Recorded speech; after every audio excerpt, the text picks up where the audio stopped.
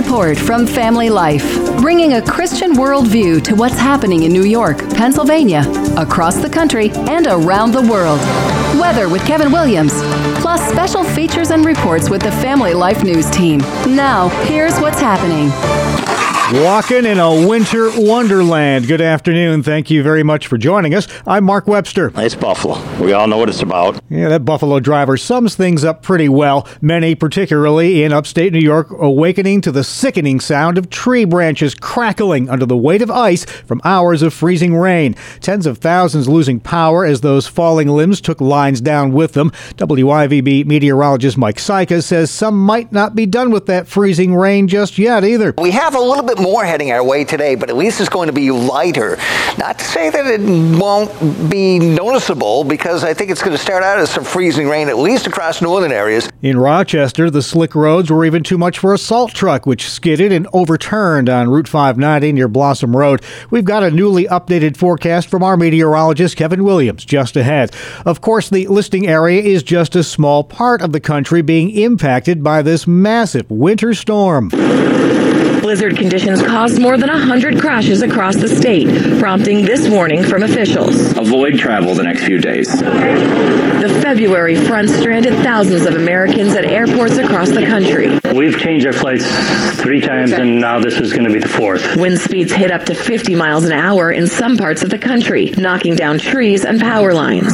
In Michigan, a Paw Paw volunteer firefighter died while responding to a downed line. Christina Raffini reporting. Elsewhere this day, Transportation Secretary Pete Buttigieg in Beaver County visiting the site of the Pennsylvania border with East Palestine, Ohio, where a freight train that was carrying hazardous chemicals derailed earlier this month. Residents there not impressed that he's finally showing up. Why weren't they here right after the mushroom cloud that everybody has seen and we continue to see? We are in a Chernobyl environment here. Here's what Buttigieg, who lives just miles from East Palestine, has to say for himself after taking a lot of heat for staying away from the scene until now. I was focused on just making sure that our folks on the ground were all set, but could have spoken sooner about how strongly I felt about this incident, and that's a lesson learned for me. Former president and current presidential candidate Donald Trump visited East Palestine yesterday. And just out now, a preliminary report on what caused the toxic derailment in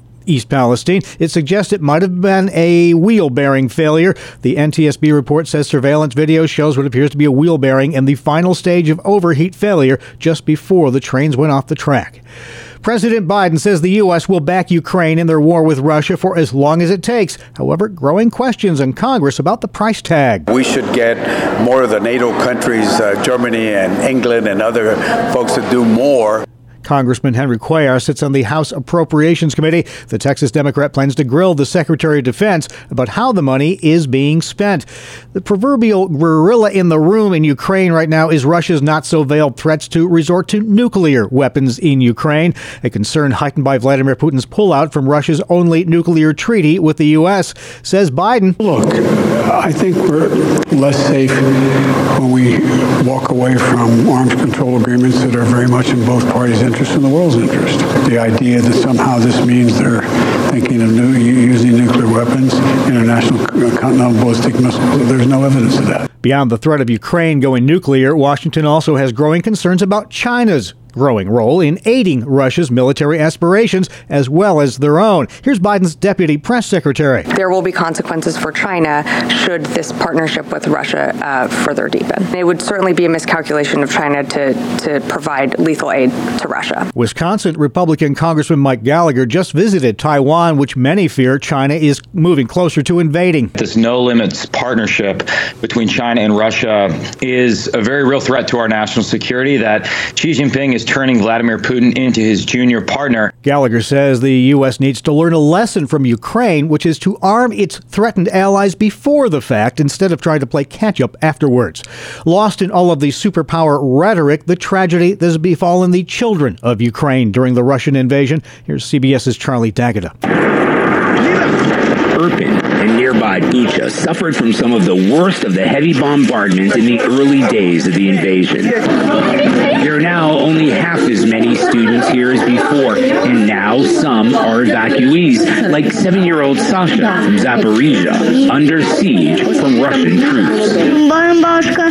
My grandma says that any second they could capture you, tie you up, and subject you to electric shock. CBS's Charlie D'Agata. Back in the States now, a Florida TV reporter is dead after being shot and killed while reporting at a homicide scene. The journalist reported for Spectrum News 13. Inside a home on another street, police found a woman and her 9-year-old daughter who had also been shot. The little girl later died from her injuries.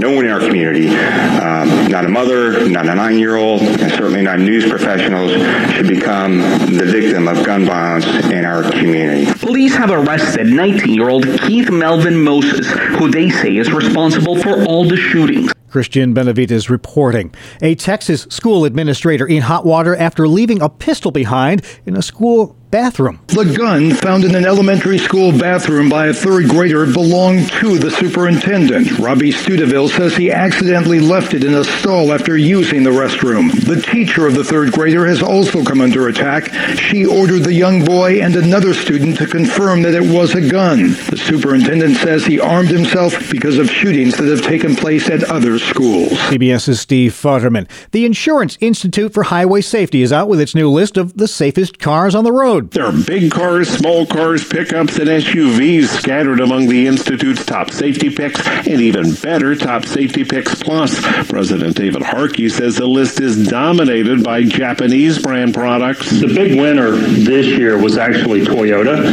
They had a total of 15 awards. The standards are now tougher with a harsher side impact test and requirements for better pedestrian protection. Jeff Gilbert, CBS News, Detroit. All right, the Asbury Awakening. It's officially over with anyway. A 2-week nonstop revival at a Christian college in Kentucky, ending today with a campus-wide prayer event. Jenna Pelletier is a student who took part in the spontaneous worship service that drew global attention. I'm sad to see, the expression of corporate worship come to a close, and at the same time, if we believe this is revival, then we also believe that this goes beyond us. Even though the collective gathering is ending, it's not the end. In fact, the movement's now moving to other colleges nationwide. Texas A&M, Baylor, Cedarville, Samford, Eastern Kentucky, just a few schools that have started their own revival movements as a result of what happened at Asbury.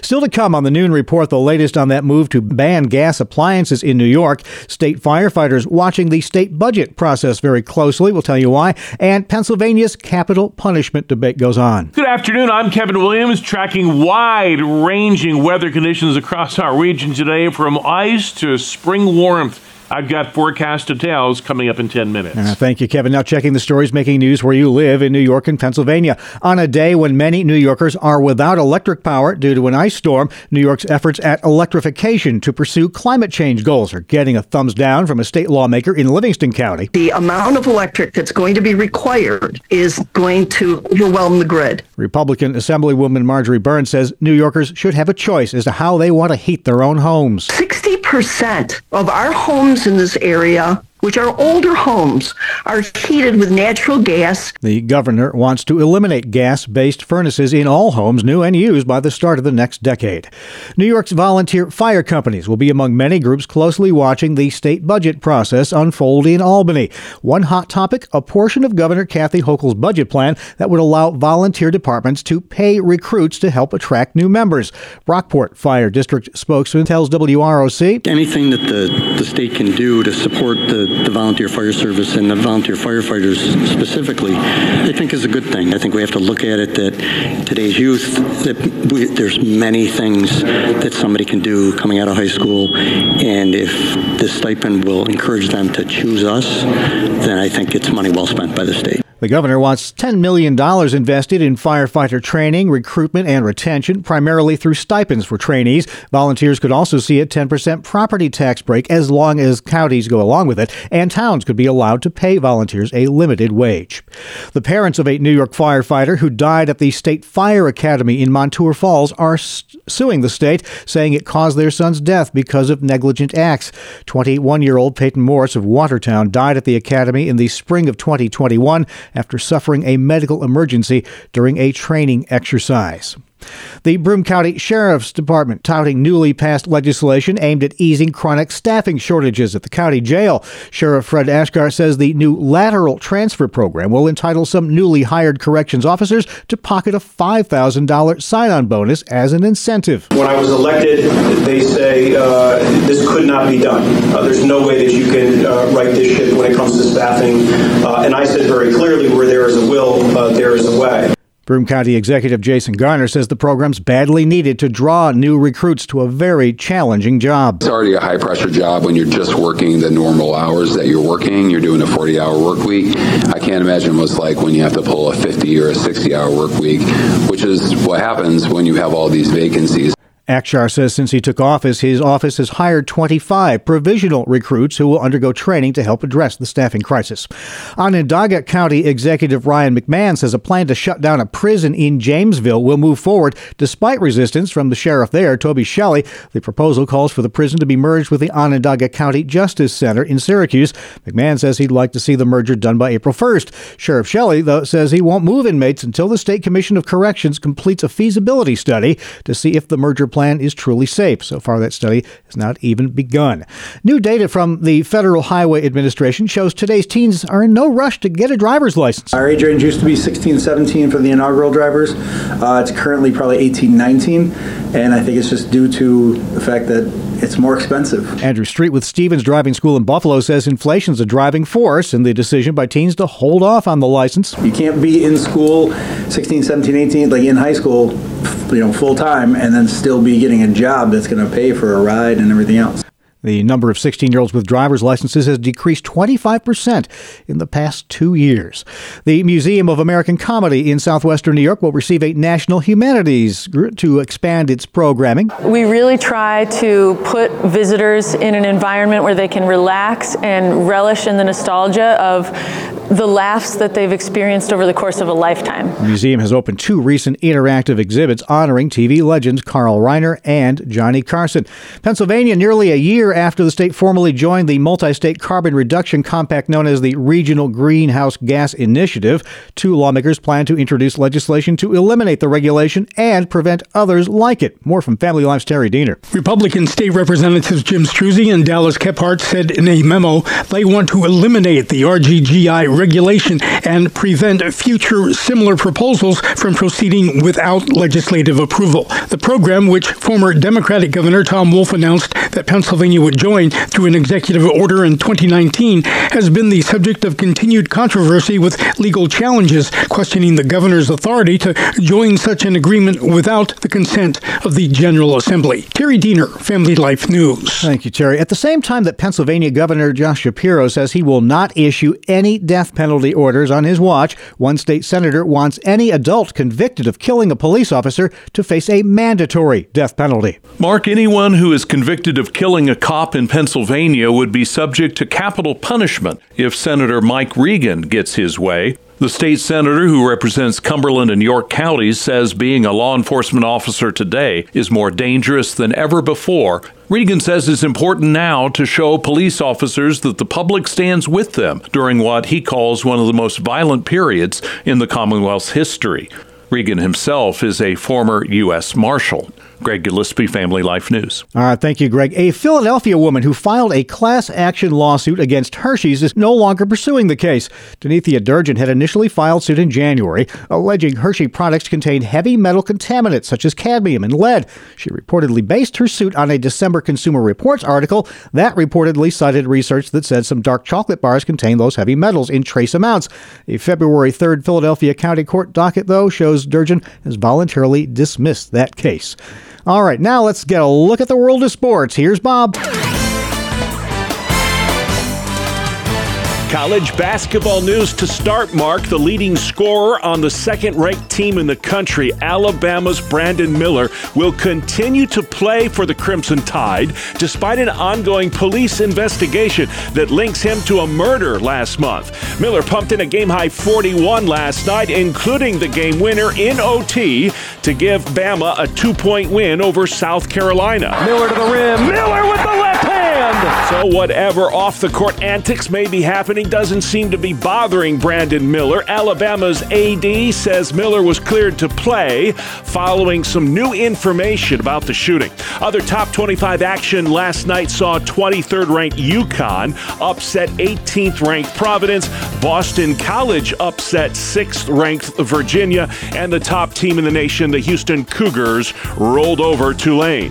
The NBA returns from its All-Star break tonight. The primetime matchup pits the Golden State Warriors against LeBron James and the LA Lakers. The Lakers battling for a playoff spot.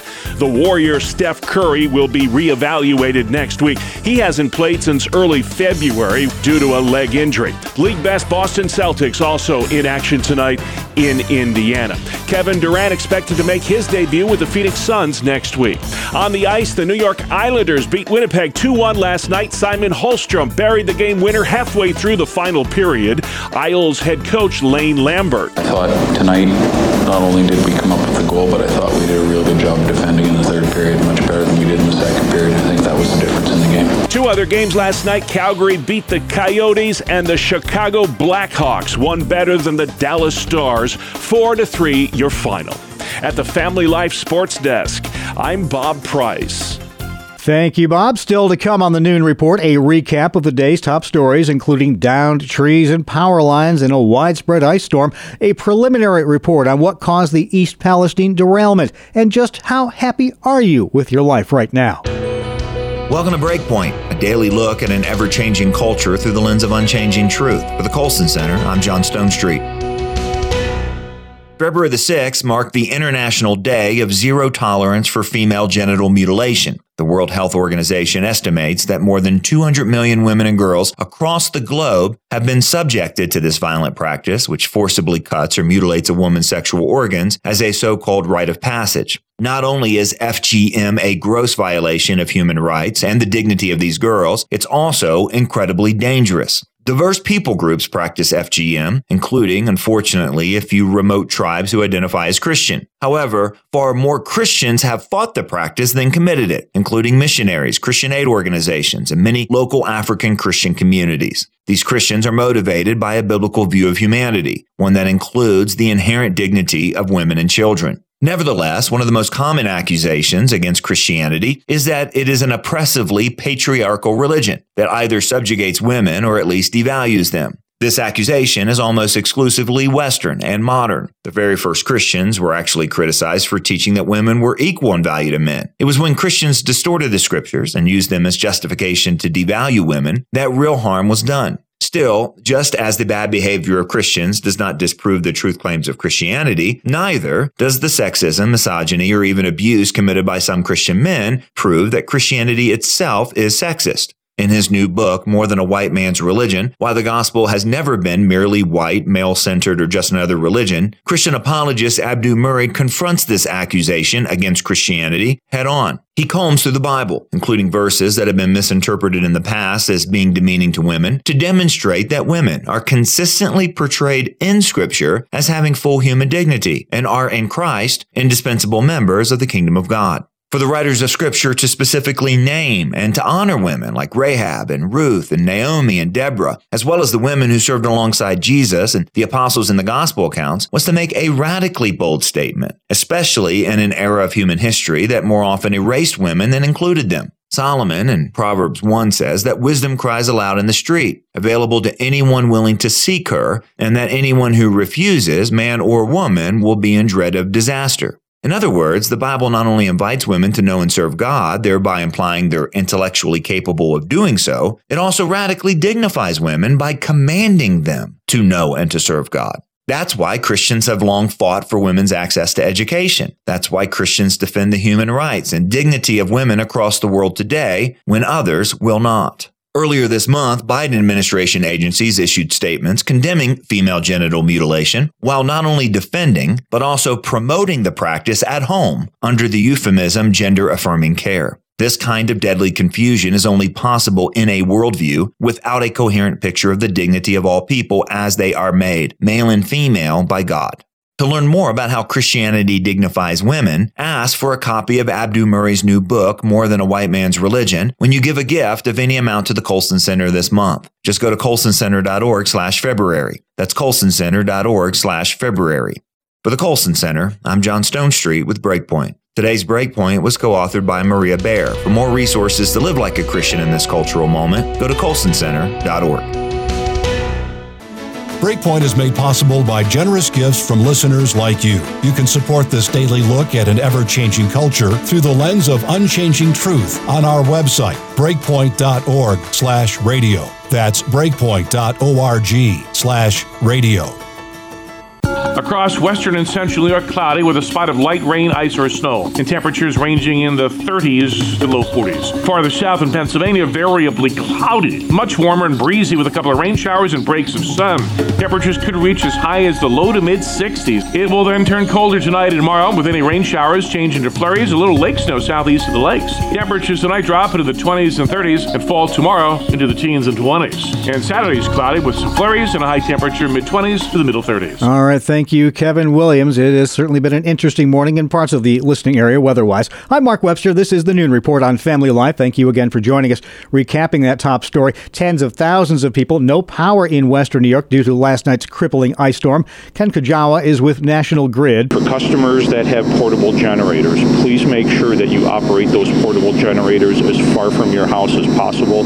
Do not operate them in your garage. Do not operate them in your home. Good advice there. Power crews are scrambling to try to get the lights back on ahead of a cold snap coming our way Friday. It's all part of a massive winter storm that stretches all the way back to the West Coast. These Wisconsin folks are stuck in the middle of it, getting walloped by blizzard-like conditions, though they're pretty savvy there when it comes to coping with winter. Yeah, I'm not too crazy about the snow. Forced exercise. I have an all-wheel drive car now, and I drive very slowly, and if I see somebody coming up who doesn't understand the rules of the road, I get out of their way. We need more drivers like that out there. A preliminary report on that train derailment in East Palestine, Ohio is out. The investigators from the National Transportation Safety Board say they examined railroad equipment and track conditions to prepare their preliminary report on the train derailment. They also reviewed data from the signal system, surveillance cameras, and the locomotive's event recorder. They came to the conclusion a wheel bearing overheated, triggering the derailment. An alarm warning them of the potential for a fire went off and the train stopped in East Palestine, and first responders were called in. Report says the NTSB's investigation is ongoing and moving forward will focus on the wheel set and bearing, the tank car design, as well as a review of the accident response. Transportation Board also says it'll be doing a review of Norfolk Southern's rail car inspection practices. I'm Brian Combs, News Radio 700 WLW.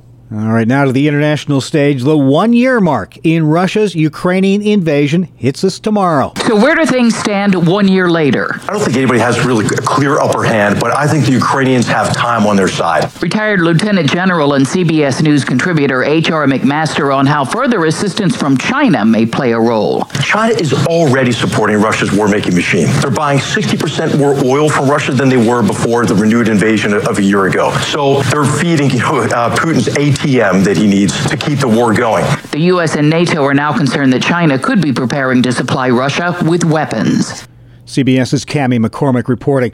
A man in Florida accused of shooting and killing 3 people, including a TV reporter and a 9-year-old girl. Here's CBS's Manuel Bojorquez. I apologize.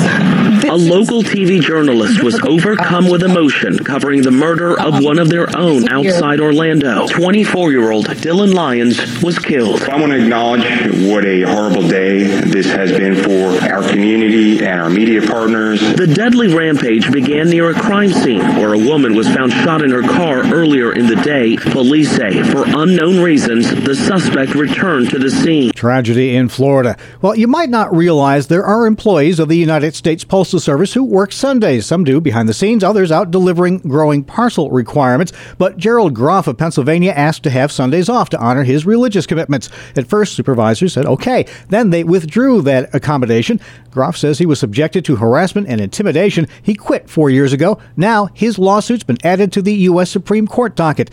First Liberty Institute is arguing that religious discrimination violates the Constitution and federal law. Well, just how happy are you right now? The vast majority of Americans say they're satisfied with how their personal lives are going these days. Well, apparently that's not true, according to a new Gallup poll, which says 83% rate themselves as very or somewhat satisfied.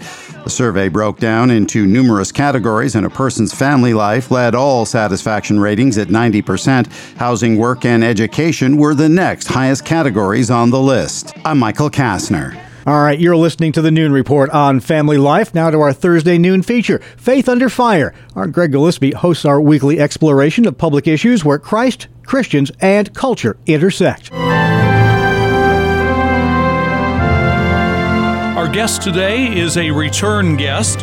Last week, we talked with Dr. Wayne Lewis of Houghton University. We appreciate that you have joined us again so that you could offer us perspectives on a different topic. Could we start with what happens during Black History Month that you see as helpful? It is helpful for us to have the opportunity to celebrate all of the African Americans who have come before us and contributed so mightily to the building and the flourishing of our nation. Black history is American history, and it certainly shouldn't be confined only to being celebrated during the month of February. But February is a time when we have the opportunity to spotlight, to tell some stories that maybe we don't get the opportunity to tell throughout the rest of the year.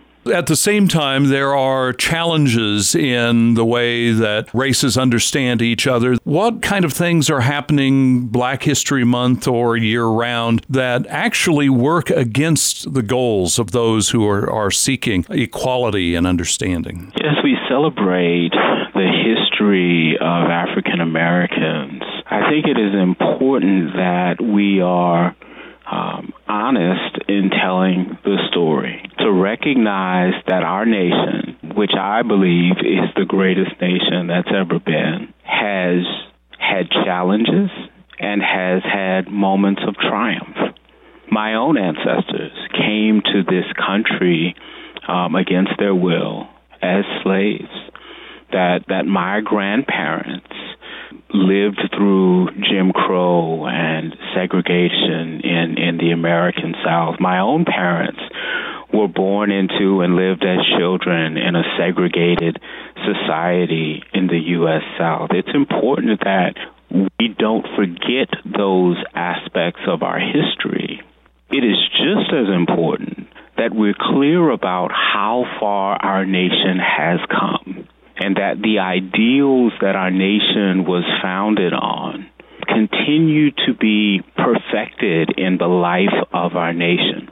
I don't know that we will ever reach the place societally where we can say we have reached the pinnacle, we have reached the point where there is no more racism, where there is no more discrimination. I suspect that there will always be work to do. But personally, I find it incredibly important as an African American to both recognize the challenges and the colorful history that we have had, as well as the triumphs and the reality of where we are.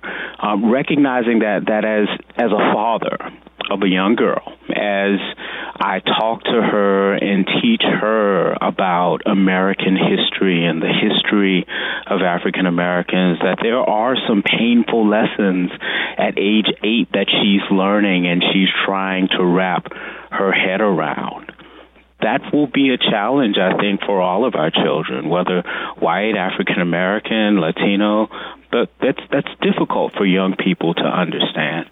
But to do that in such a way that she understands that the school and the community and the society and the church that she's growing up in today is not the same society that she's reading about and that her mother and I are teaching her about. I don't think we hear a lot in at least the overall cultural things of how far we've come from 60 years ago or 30 years ago, celebrating those accomplishments at the same time we talk about the problems that to some level or other still exist.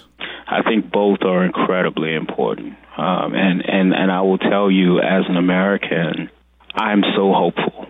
As a Christian, I am incredibly hopeful. I see the hand of God at work from our nation's founding throughout our trials, throughout our challenges, and in our triumphs.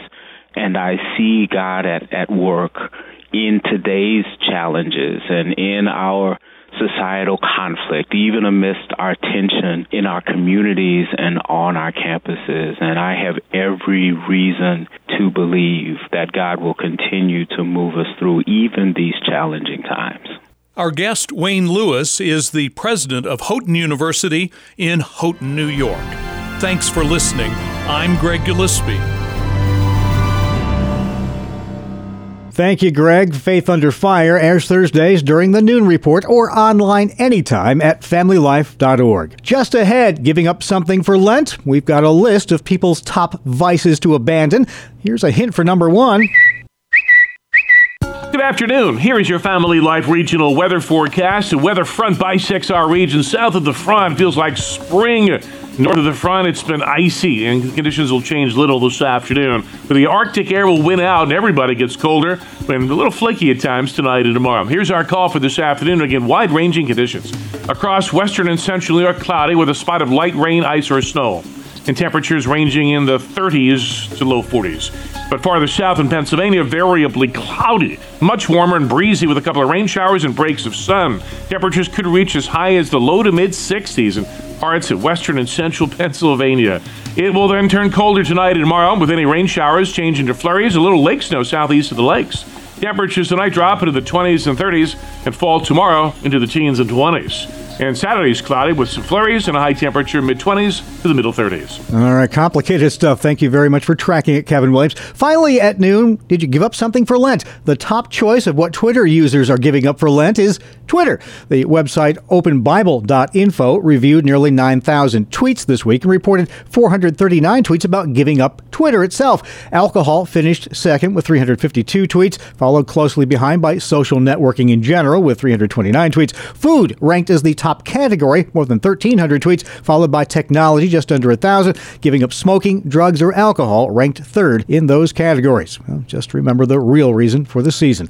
That's the world we live in for Thursday, February 23rd, 2023. As always, we thank you for listening. I'm Mark Webster, Family Life News.